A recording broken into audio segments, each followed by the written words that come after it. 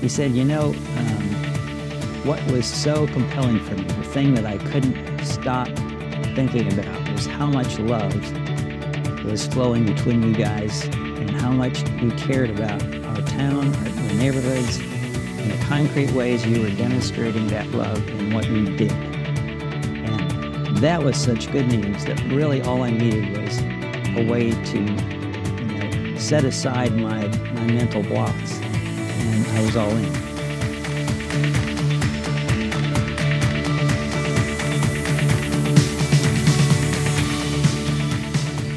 Welcome, everybody, to another episode of the Communitas podcast. Jory Preston and I today, we are live on Zoom with Dr. Kent Smith, coming to us from Abilene, Texas. And Kent, so glad to have you with us today. Just for our listeners, a little background. Kent is the co-founder of Luke 10, part of the Eden community, and a professor at Abilene, and wow, just so many things that I'm looking forward to hearing from you, Kent. How are you doing today? And give us a little background. Yeah, delighted to be with you all. Just have known and loved the work of Communitas for many years now, and really so pleased to be able to have this conversation with you all about things that I think we all really care about. Yeah, thank you, for sure. So for those of our audience that may not know you, Kent, give us a little bit of your personal background, what shaped and formed you as a person of faith, even growing up, and what has led to the work that you've dedicated your life to now. Yeah. Well, when I was 17, a couple of things happened, two events that at the time I didn't think were connected and didn't see as particularly significant. But you know how that works. Over time, those little moments often end up proving to have been very significant. Mm-hmm. So the first happened when I was in West Chicago High School. In the hall, one of the drug dealers of the school walked up to me looking pretty angry, and he said, "Smith, do you really believe in God?" What I wanted to do in that moment was run, because this guy was just so crazy. He was unpredictable. And a year before, he had given me my one permanent tattoo. Still carry it with me. He stabbed me with a number 2 pencil, and that graphite's still in my leg. Wow. So he was just one of these guys that you didn't want to mess with. So I wanted to run, but I managed to stay put. I looked him in the eye and I said, yes, I do believe in God.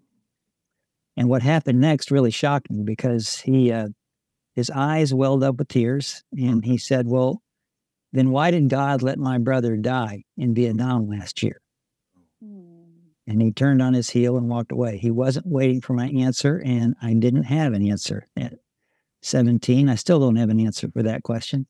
Sure. But that experience with him galvanized something that had been kind of working in my heart for a while at that point. I was a young believer, but I realized that I was so privileged. My folks were people of faith. I'd grown up in a family that was deeply committed to God. My folks were church planters in the upper Midwest. And the question that kind of formed for me that day was, what will it take for ordinary people in our time to know God for who God really is? And that really has set me on a quest that I have continued to pursue right now into the present day. So that was the first experience. The other one happened maybe 5 or 6 months later. I was in the last night of a 2-week youth camp up in northern Wisconsin. Beautiful place. We had an amazing couple of weeks together with about 70 campers and lots of staff and others that were there. One of the other campers around the campfire said, "Man, I am not looking forward to getting back to the real world." And that statement hit me in the gut. It was one of those, no, we're not getting ready to go back into the real world. We've been experiencing the real world.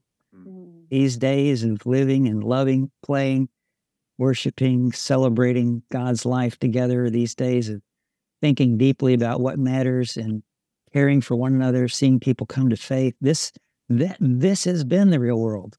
And it set me on a quest again to find out, how could that become more the norm for people's experience in our time?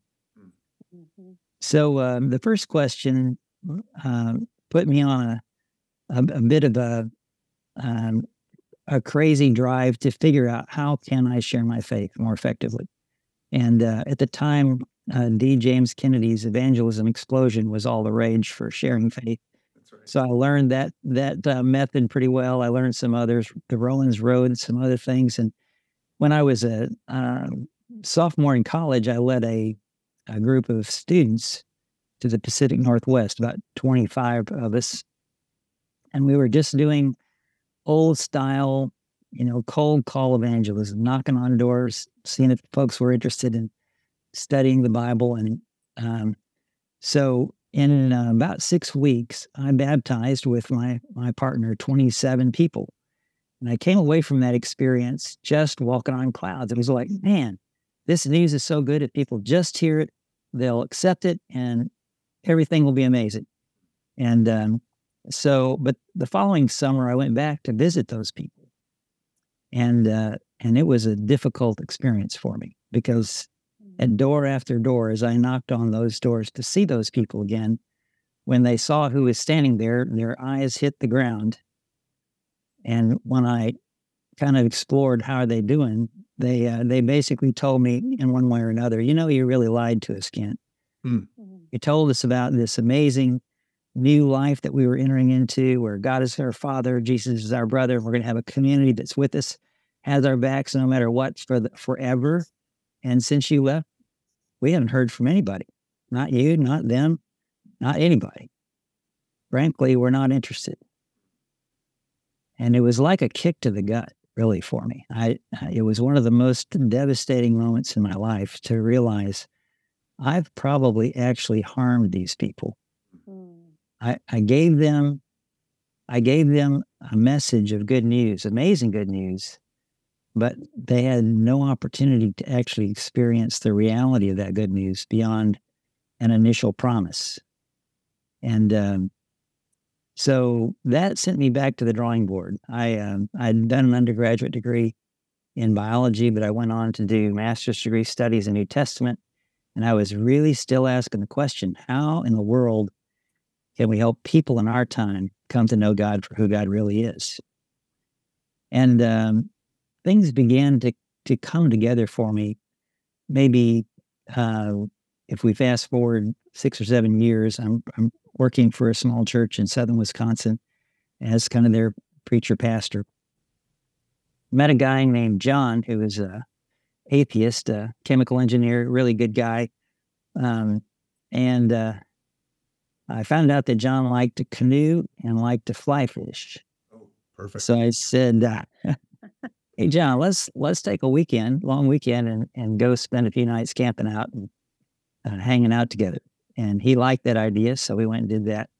And we got to doing it, 2, 3, 4 times a year, depending on the year. Started bringing a few of my other buddies. I had a friend who was a young believer who was a Delta pilot, and another guy who was a city manager who was struggling with some addictions, but was just a great-hearted soul. And so sometimes it'd be 3 or 4 of us. About 4 years into that process, we're on our way home from one of those trips, and John looks over at me and says, Kent, I really like you guys, and I love what you're doing. And, I think I would be right in the middle of it with you if I didn't have to put my brain in a basket to do it. Mm-hmm. So I just kind of smiled to myself. And when we got home, I said, John, give me just a second. I want to grab something for you. So I ran in and got my worn copy of C.S. Lewis's Mere Christianity. I handed it to John, and I said, John, read this. And if you ever want to talk about it, I'd love to visit with you. Well, didn't hear anything from John for about 3 weeks. And then one morning I got a phone call, and he said, Kent, I'm ready to follow Jesus. When can I be baptized? Mm-hmm. And so as I talked with John about his experience of coming to faith in the years after that, he said, what was so compelling for me, the thing that I couldn't stop thinking about, was how much love was flowing between you guys and how much you cared about our town, the neighborhoods, and the concrete ways you were demonstrating that love in what you did. Mm-hmm. And that was such good news that really all I needed was a way to, set aside my mental blocks, and I was all in. And so that experience, that sort of series of experiences, had set me up, I think, I ended up doing doctoral work in spiritual nurture systems, because I was realizing more and more that this isn't about just an individual developing a relationship with Jesus. This is about communities. This is about ecosystems of God's love and grace. This is about the way that God has always designed humans to live and thrive. Yeah. And so that set of experiences really helped me begin to see how those two early experiences actually were actually pointing to the same answer. Thank you for that. That's outstanding. It is thought-provoking and very in line. A lot of kind of some of the conclusions you've come to are similar to the conclusions of Communitas. I mean, look at the first two words of the Lord's Prayer. Mm-hmm. Our Father, not my Father. Mm-hmm. But there was a time, and you kind of went through that season, Evangelism Explosion and others, where it kind of shifted to my Father. Mm-hmm. Instead of our Father. And I don't know that served very well. Yeah. Yeah. Well, and of course, it's just a reflection of a broader Western and very American cultural undergirding pillar, which is this whole life is about my personal actualization. It's all about me. The radical individualism of the Western world is just sort of the fruit of centuries and centuries of thought that I think have been taking us off track around how things actually are. That's right. So take us forward a little bit and speak to Luke 10 and its founding, and it's certainly the impact it has now is significant. So tell us a bit about that. My co-founder, John White, and I met in 2003, and we had both by then had careers in training and ministry. We'd done ministry. We'd been in leadership roles in churches, pastoring and planting churches. And at that point, I'd been about 12 or 15 years in the graduate school of theology here at Abilene Christian, training folks in cross-cultural mission, especially for North America, but thinking about working with teams really all over the world. And it was really getting clear to me and to John at that point that we were in the middle of a major cultural revolution in terms of church life, but really just more broadly, lots of things were changing all around us. And that spoke to us about the need for some new paradigms, both for what leadership could look like, but also how we would need to train those kinds of leaders. And so I had just come back from a year in England. Karen and I had helped serve ACU study abroad office in Oxford for the year. And boy, that was a deep dive into post-Christendom. My goodness. Those who have spent any time at all in Europe, know the relics, the vestiges of Christendom are everywhere you turn, but the substance is long gone. So lots of big cathedrals that are now in large and often beautiful old church buildings that are now nightclubs or mosques or being, sold for all kinds of purposes. The ones that are still there often have a few very elderly people and one vicar up front who's kind of carrying things on. But boy, what a wake-up call to how things have rolled in Europe and how I could see then they were rolling in North America.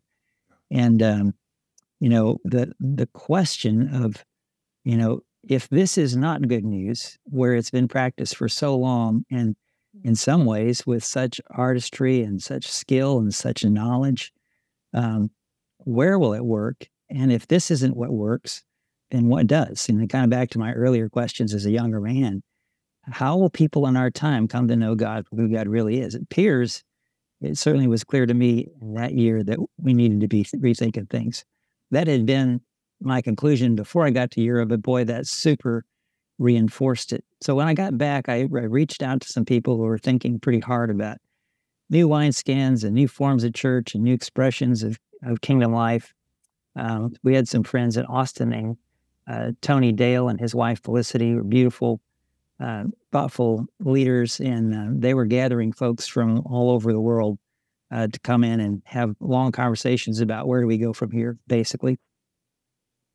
John and I, in those years, forged a deep friendship, and we began to kind of experiment with a group that was, at that time, a pretty widespread church planting organization called Dawn.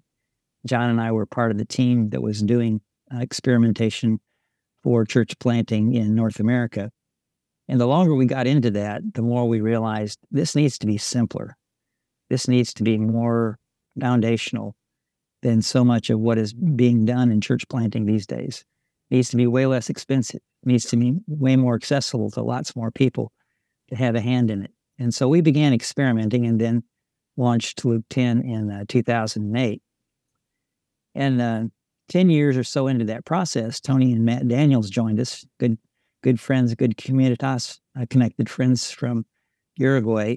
And by then we were seeing people really all over the world. We were, I think, in almost 40 countries by that time. And so Matt and Tony, John and I got together for a long weekend in Nashville and just said, what is the Lord wanting us to notice about what seems to be happening, not just through Luke 10, but in lots of other places and through lots of other groups. And of course, Tony and Matt brought insider knowledge of a lot of the work of Jim Wilder and Communitas and some of the other folks that are thinking very deeply about relationship. And so kind of coming out of that experience of kind of thinking hard about that, we identified the 5 core values that are sort of in the middle of the book that we just recently published, Relational Revolution.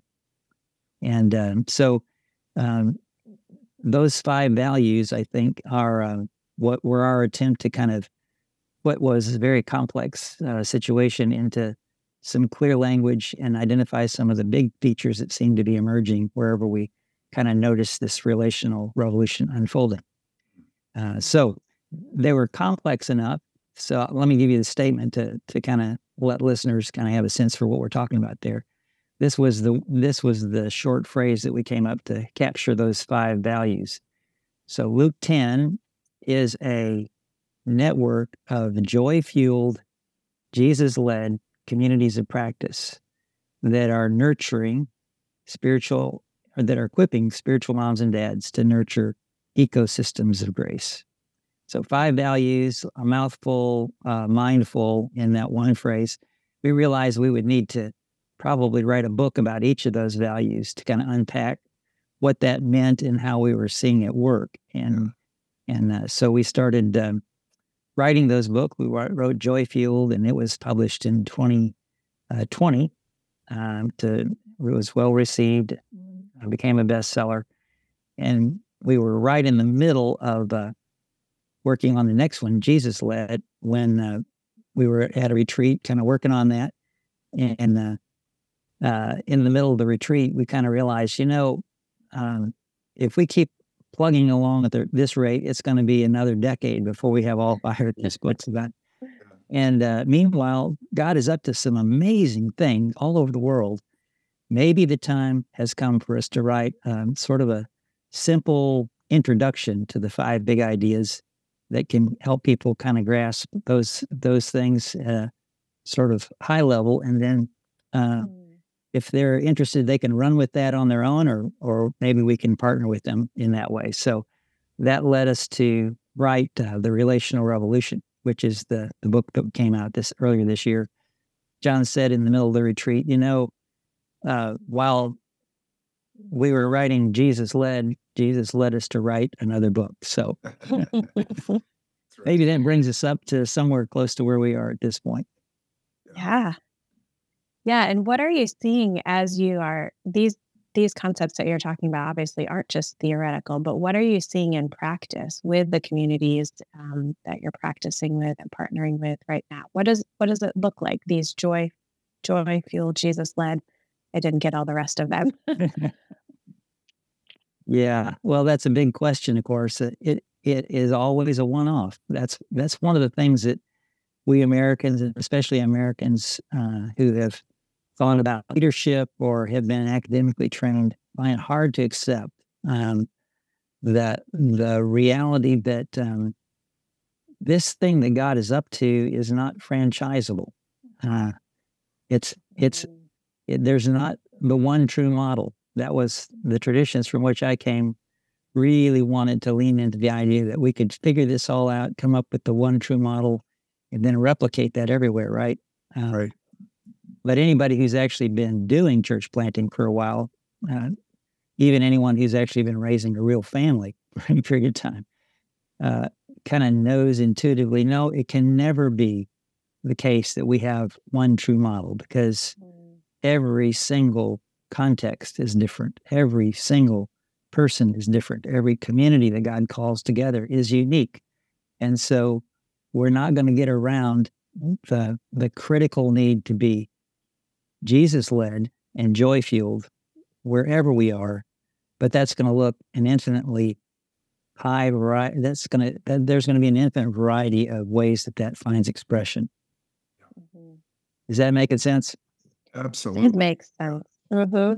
And that kind of reminds me of some of the other things I've heard you talk about with regards to what community looks like, and the listening and the love and the values that really create community are different than I think what a lot of us we're taught 20 years ago, at least, with a model or a program. And it's really inspirational to hear some of those. Would you speak a little bit about those foundations of love and listening to one another, the intergenerational components you've really encouraged?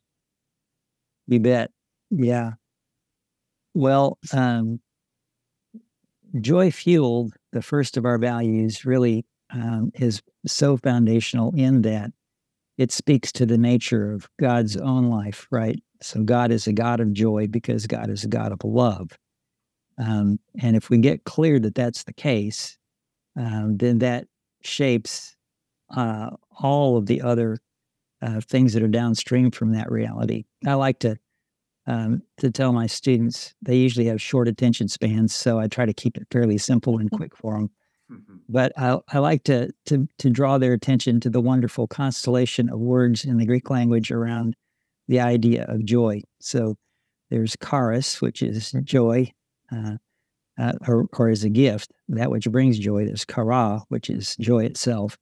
And then there's Eucharistia. We often miss the char in that, but it's the word for gratitude or thanksgiving or joy returned, right? And it's that little constellation of words that really show us how love in action works.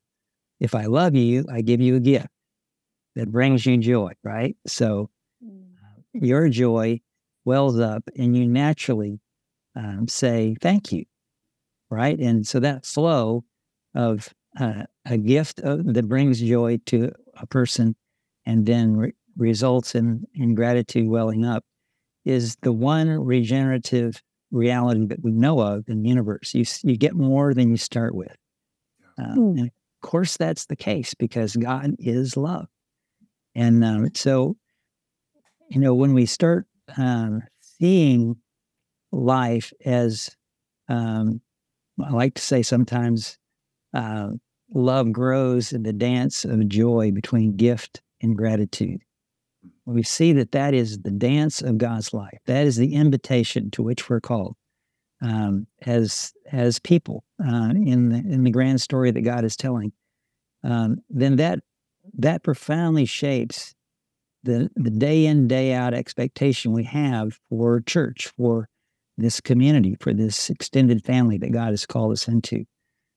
So that's a start of an answer to your question, Joy. I'm not sure I got all of it there. What else would be helpful in response to that?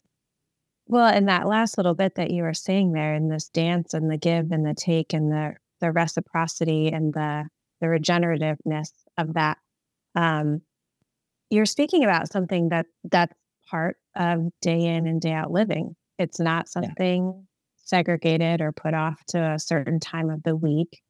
Um, and I know you've experienced that some with your students. And is that kind of the heart of, is it the Eden group, or what is that? Yeah. How did that go through a stage of being birthed, and what does that look like now?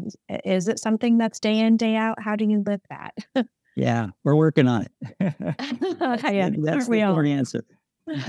Let me tell you a story from a couple weeks ago that'll maybe help us get into the answer to your question. We were gathered on a Sunday. We typically get together Sundays to share a meal and then the Lord's Supper together, and then usually something related to the children. We've got a big spectrum from some of us old timers who are in our 60s to some folks that are just a year or two old, and lots of stages in between. And the children had been planning for a week to have a little talent show for us after our meal. So we all got around in a circle, and the kids came on stage, and there were two little girls in particular that are part of our community that are kind of shy. One of them was adopted, and the others had some challenges of various kinds, and so they're both pretty shy. But they had chosen to do a karaoke piece for us, and so the first little girl got up in front of us, and she started singing very softly. We could hardly hear her. But as she heard the crowd roaring its approval, she began to sing more loudly. By the end, she was singing very boldly. And then the other girl came up, and it was the same thing. We could hardly hear her sing at first. But as she began to see how approved of and how loved and treasured she was in that circle, she began to sing with great boldness. And by the time both girls were done, they were just dancing.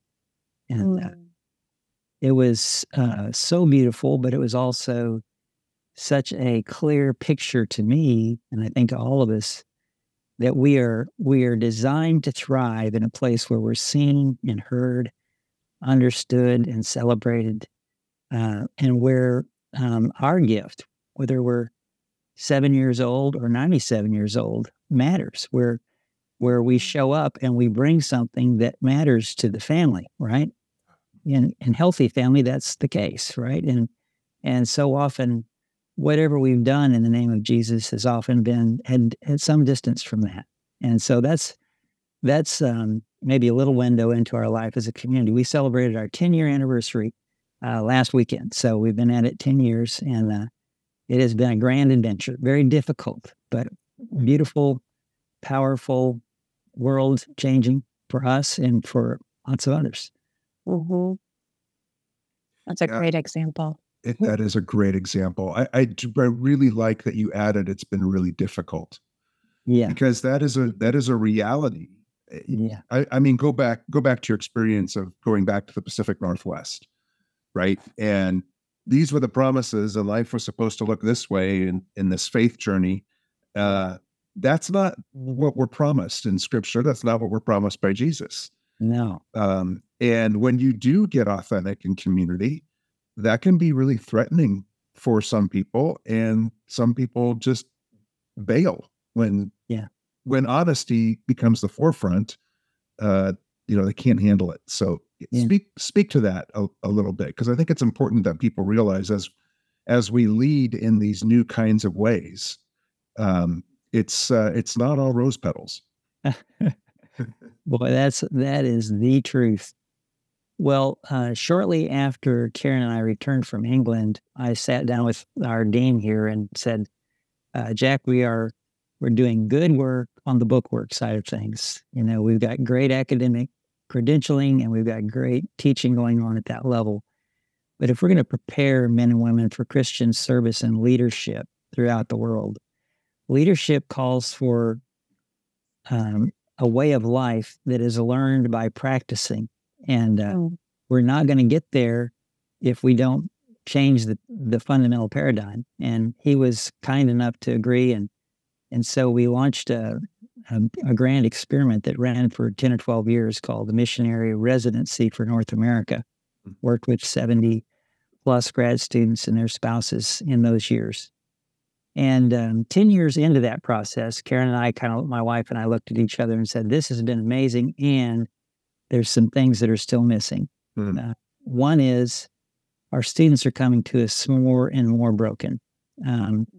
These are seminary students, right? These are folks who are all in for God and for doing things that matter with their lives. But so many of them from broken homes, single family homes, often mostly raised themselves, lots of hurt, lots of dysfunction in their fundamental habits of how to deal with people and conflict.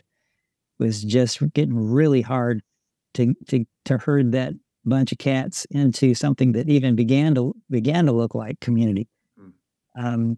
We also realized these guys have no imagination for intergenerational community. They have spent their entire life with their peers from preschool on into their mid-20s, sometimes early 30s. Their whole imagination for what they're going to do with their life when they get from here to Chicago or here to Singapore is find a group of friends that are their age, peers, that will be their friends and walk with them in the journey. And of course, anybody that's their age at that stage is as snowed as they are, working 50, 60 hours a week, trying to eventually raise kids, trying to just make ends meet financially and in every other way. And with nobody but people your own generation around, you are so fragile. You are so vulnerable to blowing up. And you guys have been at it long enough to know that's not the rare exception. And so we realized they have got to see and somehow experience intergenerational, interdependent communities of God's love, not just some folks that are all on fire for doing something great for Jesus. You really, God designed us in intergenerational community. And of course, in America, we're typically 4 generations away from that kind of lived experience, right? It was about this time in 1923 that people began to move off the farm and into the cities, and the Walton style of life, which was mom, dad, the kids, grandma, grandpa, uncles, aunts, cousins, all living together, eating meals together, working on the sawmill business together. That was normal human life in America up to that point, and around the world up to that point, and in some places still is the normal human life, right? Extended family, much better understood often in the majority world than it is in North America and Europe. But we're generations away from that experience. But what happens when you're living in a walkable world where nearly everyone you see, good, bad, and ugly, right? And these, you're shopping with people, you're working with people, you're going to school with people, their families know your families. It's hard to get away with anything because the network is so tight. But the walkable world that is extended, interdependent, intergenerational community has been normal human experience for all of human history until about 100 years ago. And now we're, 4 generations deep into this grand experiment to try to make it work without that, nuclear family, and then single family, and then really broken family, and often these days folks who are living without a family. And boy, that's a challenging thing to get over if you've never experienced the real thing, right? And then the third thing that was becoming really clear to us is that in America, the idea of a covenant community, or a community that has been gathered not by our choice, but by God's calling, that have been brought together in God's will for God's purposes, and therefore we actually are a family, a new family, the kind Jesus promised would be established with the coming of the kingdom, means that we're not autonomous individuals who can just do whatever we jolly well please, regardless of what God's saying to us through the people who know us and love us best. That's really hard for Americans to receive. But if people know me well, they can help me see better than I can see all by myself. And so that need for again, for people to experience this kind of community. So that's what really led to the formation of the Eden community back in 2013. And Karen and I invited a couple of friends who were former students, and several others have joined us since then. And we've been just kind of walking this journey out together. And we've been doing interdependent, intergenerational community of God's love. And it's difficult. It's the hardest thing I've ever done. And it's richly rewarding and life-giving. And I've grown the most that I've grown in any period of my life through this community. So that maybe begins to give a little bit of detail to what we're up to with the Eden community. Yeah, good. Thank you. Thank you for that. Share with us a bit more about relational revolution. And there are lots of resources for people listening, and we'll make reference to these in the show notes. But give us. I really would love to hear the 5 shifts. So yeah. Well, we've talked a little bit about joy fueled. Jesus led is the next one.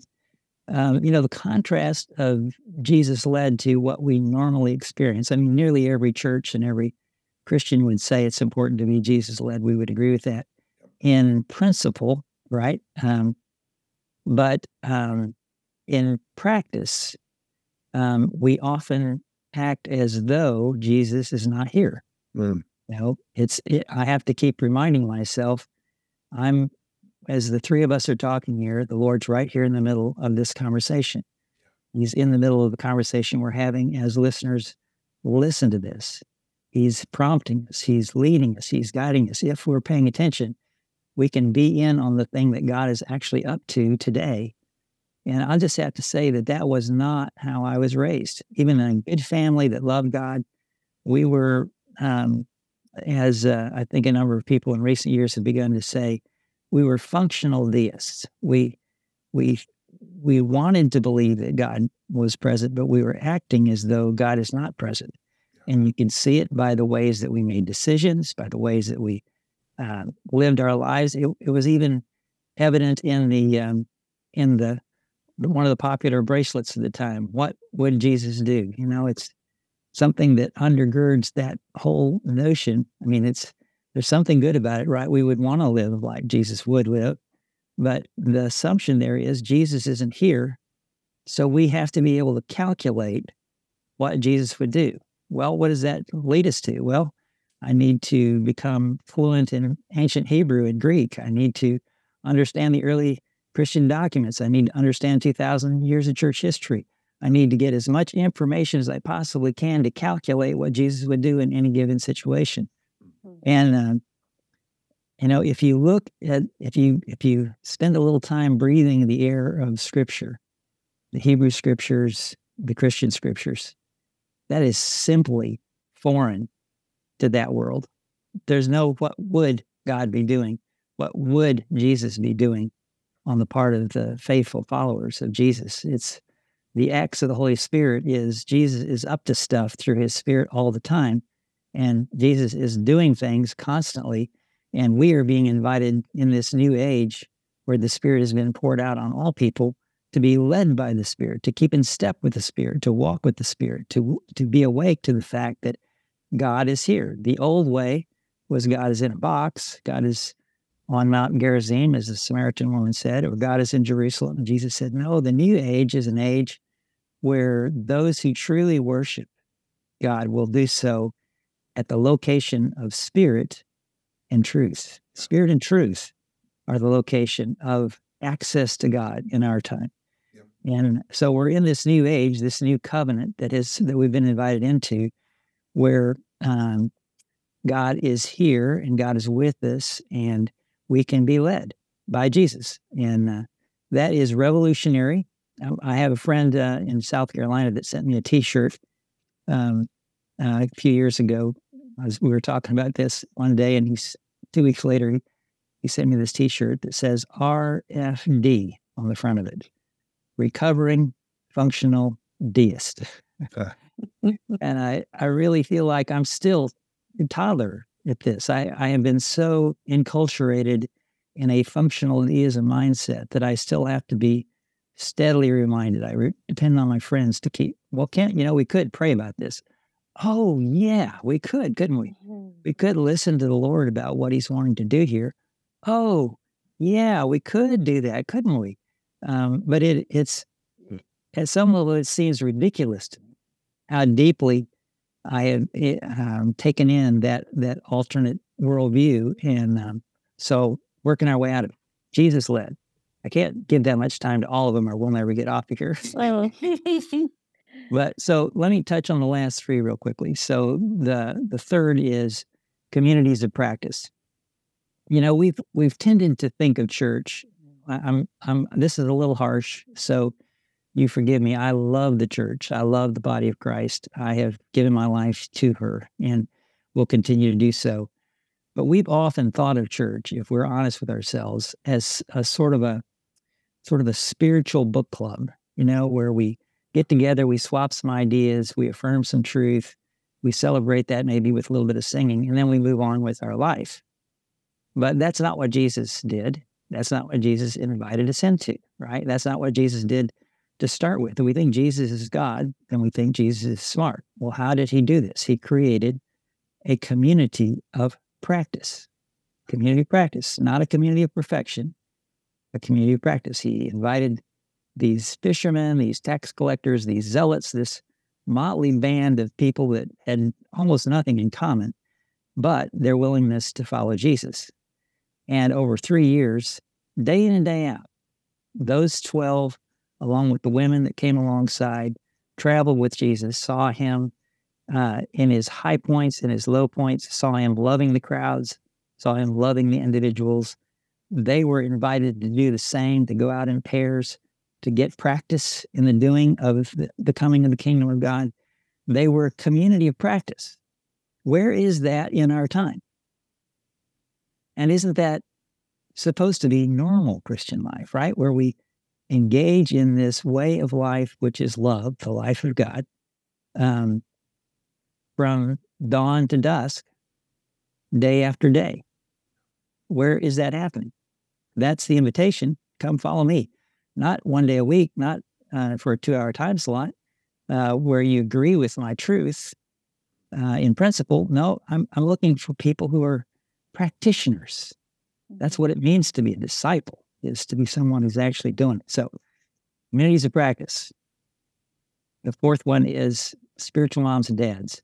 How do these kind of communities actually come into place? Well, in the first century, they came into place in houses of peace.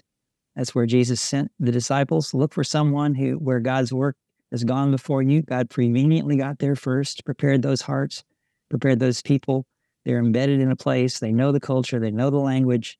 They already have influence. Look for those people. When Jesus sends the disciples out in Luke 10, he says, don't talk to other people on the way. That's weird. And he says, when you find these people, don't go house to house. That's weird. Doesn't Jesus want everybody to know the good news as soon as possible? No, apparently not. Jesus seems to think there's another project underway here, which is the inbreaking of the life of God in the community of God. This is the living testimony that will be the beachhead for the kingdom of God wherever it breaks in. So how do you get to those? You find those spiritual moms and dads who have been through the stages of life maturation, who have been learning how to love, who have gotten less and less selfish as they've grown up, and who have the capacity to love their neighbors along with their own nuclear family or biological family. Those people, whether it's Lydia or Cornelius, have the capacity to bear the inbreaking kingdom in their context. So spiritual moms and dads, lots more to say about that, obviously. And the last one, which is the hardest for me to say fast, is ecosystems of grace. So as we read in the New Testament, through the books of the New Testament, it becomes pretty evident that some of the most thoughtful and well considered descriptions, understandings of the nature of the church are in the books of Ephesians and Colossians, some of the last books in the New Testament in terms of when they were written. And And in Ephesians, for example, in chapter 1, we're told that God has got a plan for bringing all things in heaven and earth under the headship of Jesus. Well, what is that plan? It's called an economia of the fullness of time. Well, what is an economia? We sometimes tend to transliterate that word into economy, but for those of us who speak English, that tends to bring up the interdependence of financial relationships in a group or in an organization or a country. But economia is much richer than that, because it's the word for the household operating system of the first century, which is the whole Mediterranean world. Whether you're Roman or Jewish, Persian, everybody lives in one of these extended families we've been talking about, right? Mom and dad, the kids, but also our work that we share together, maybe some folks that are helping us with our work. But it's an extended family. It's an oikos or ecos, and it is a household. And every single time that the New Testament uses that word, or there's a whole host of cognates of that word, what it's talking about is the normal experience of life in an extended family. So when this language gets used in Ephesians and Colossians to talk about the consummation of all things in God's purposes, that's what's in mind. This extended family that is going to become, as Colossians puts it, the fullness of divinity in bodily form. Colossians chapter 2 talks about, in Christ, the fullness of deity is presently living in bodily form. And you, Colossians, this is a little band of believers meeting at home somewhere, you Colossians have the fullness of Christ. So, to realize that those 6-year-olds and those 97-year-olds in that whole band that God has called together in a particular location is God's plan for the reconciliation of everything. I'm preaching to the choir here, talking to Communitas people, but this is, I see no evidence in Scripture that God has a plan B or plan C or plan D. It is God's plan. Vibrant families of Jesus, joyful, interdependent, intergenerational communities of God's love, who are engaged in God's life and therefore engaged in God's purpose as a part of that. That's probably about as fast as you can get an old professor to say those 5 things. Well done. Yeah, and in thinking of those 5 things, that just leads me right into wanting to ask you about divine governance, because those family systems have to make decisions and have to figure out living together in their context. And I know it comes from the theory of dynamic governance. Could you say a little bit about how you landed on that and what that actually looks like then in those ecosystems of grace? Sure. Well, governance is one of these key parts of any culture that often go unnoticed until you realize, oh, this is not working well, right? Yeah. I think if you look around in a lot of Western democracies, you can say, boy, there's some things that are not working very well right now. But as we were getting ready to basically launch Eden Community, I began to take a really hard look at the, what is a way of governing that is consistent with Scripture, that's consistent with how the whole ecosystem is designed. And I had done a number of research in a lot of places, and people would routinely say things like, well, we started with a pure consensus model. And pretty soon we found out that didn't work very well, because anybody could block any decision, regardless of how much they knew, how much they cared, how much they were even engaged in working out the solution. And so we were losing people, good people, all the time when we tried to do it that way. Then we went to majority rules, good old democratic approaches to things, and that we started getting more things done. But then we also started hating each other, and we started finding ourselves in warring camps, always trying to get a little bit more support so we could be the majority and kick out the others that are holding rule. And then we threw up our hands and just said, Joe, you're a nice person. You seem to love God. Lead us and we'll follow. Kind of like the children of Israel at some points, And that works great until Joe gets selfish or Joe gets stupid or Joe gets greedy or evil. And then it doesn't work well at all. And but then several people said, but we found sociocracy. And since we've found sociocracy, we have been getting things done. We're in more harmony than we've ever been. And this is something that's worth exploring. So after I'd read that 3 or 4 times, I thought, I need to check this out. So I contacted John Buck, who brought this approach to governance to the English-speaking world after translating a lot of it from the original Dutch. It's a lot of history there. And then we began to think about how that aligns with kind of core Christian theology. And it turns out that basically this approach to governance had grown out of an early Quaker school and a person who'd done some deep study in the process of governance in the natural world called cybernetics. And so we've been doing it. It sounds kind of mysterious. It's really just about paying attention to the voices in the room and learning how to organize yourself in such a way that every voice matters. And also recognizing that some voices have more wisdom, have more perspective than others. And so there's lots more to learn about that, but we teach that in Luke 10. We teach that in the Eden community training that we do. And I typically teach that in grad school these days because students are looking for, if not what we have, then what? And I think this is points us in some hopeful ways. Right. Mm-hmm. Wow. I have some history with Quaker circles in the last 10 years or so, and I've really gleaned a lot from the ways that they practice silence and making sure all hearts are clear on a matter and not moving forward until every person has been able to share. And yeah, it sounds really similar to some of those practices. Yeah. Well, it's at its root. A lot of that was just saying God is here.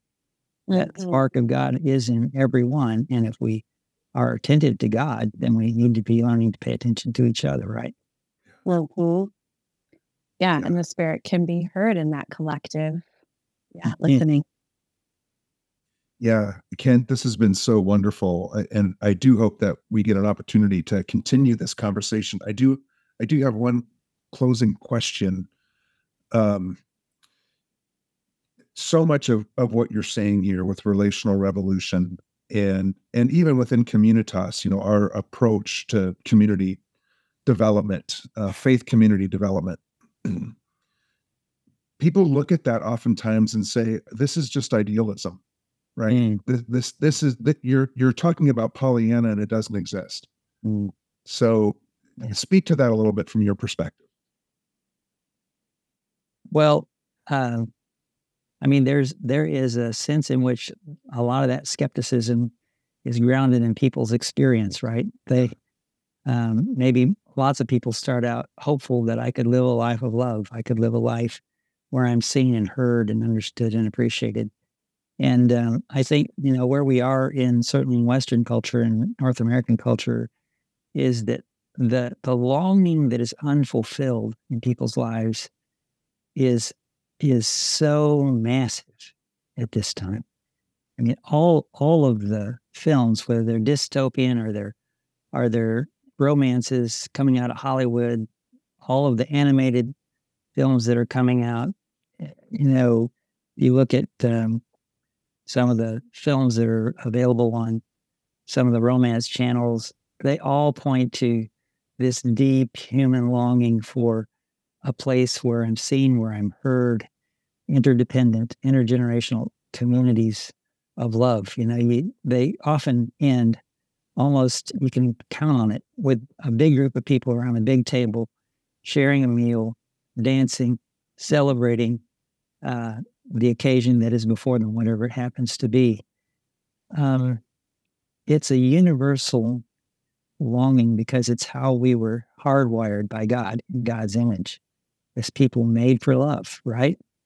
And it's hard. I think you're exactly right. We have to be upfront and clear. It has to be extraordinarily intentional for us to live that way in our time, because everything is carving and cutting away against that kind of community. But it is possible, and it's being done all over the world in lots of places. There's pockets of people, they're finding each other. And the good news is if people want help to get there, they can reach out to Communitas. They can reach out to Luke 10. They can reach out to dozens of other organizations that are well on the way to finding some of the skills and some of the core principles and most importantly, the undergirding theology, the nature of God that supports not only the possibility, but the inevitability of this way of life. It is not only possible, it's inevitable. I read that to the end of the story, and I learned about what happens there. There's a grand banquet, right? Yep. The Father is there, the Son is there, the Spirit is there, but there's a fourth, and she, along with the Spirit, says, come on, come, join in this incredible life that is the life of God, the life of love. It's made up of people from every tongue, tribe, family, nation. God's not given up on any of that divine DNA that was originally imparted to the human family. And so it's not only possible, it is inevitable. That's what I would say to someone who says, yeah, I can't do this. I like that. I like the inevitability of that. That's good. That's really good. Kent, thank you so very much for your time. You're just full of wisdom, but also you clearly live out the 5 principles that you outlay. So that's an encouragement. It's also an inspiration. How do people get a hold of you and Luke 10 and those kinds of things? Sure. So you can reach out to us at Luke 10 at lk10.com, lk10.com. You can reach out to us at Eden Community at edencommunity.org. And you can reach out to me personally. I'm Smith PK, Philip Kent Smith PK at acu.edu. But always happy to help others who are on the journey with us on this grand adventure God's called us into.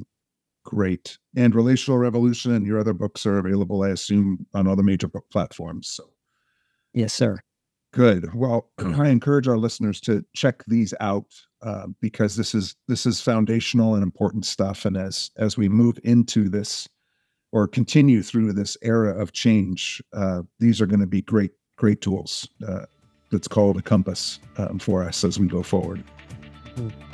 Amen. So, thank you, my friend. Such a pleasure to be with you both. Hope we'll have more occasions ahead. Yes, I look forward to it. And you have been listening to another episode of the Communitas podcast. If you have enjoyed this as much as I have and are inspired by Kent and some of his ideas and practices, I encourage you to share this podcast with your friends and family. You also can subscribe to the Communitas podcast and get a reminder every time a new episode drops. We are available on all of the major podcasting platforms. And we certainly look forward to being with you again on another episode of the Communitas podcast.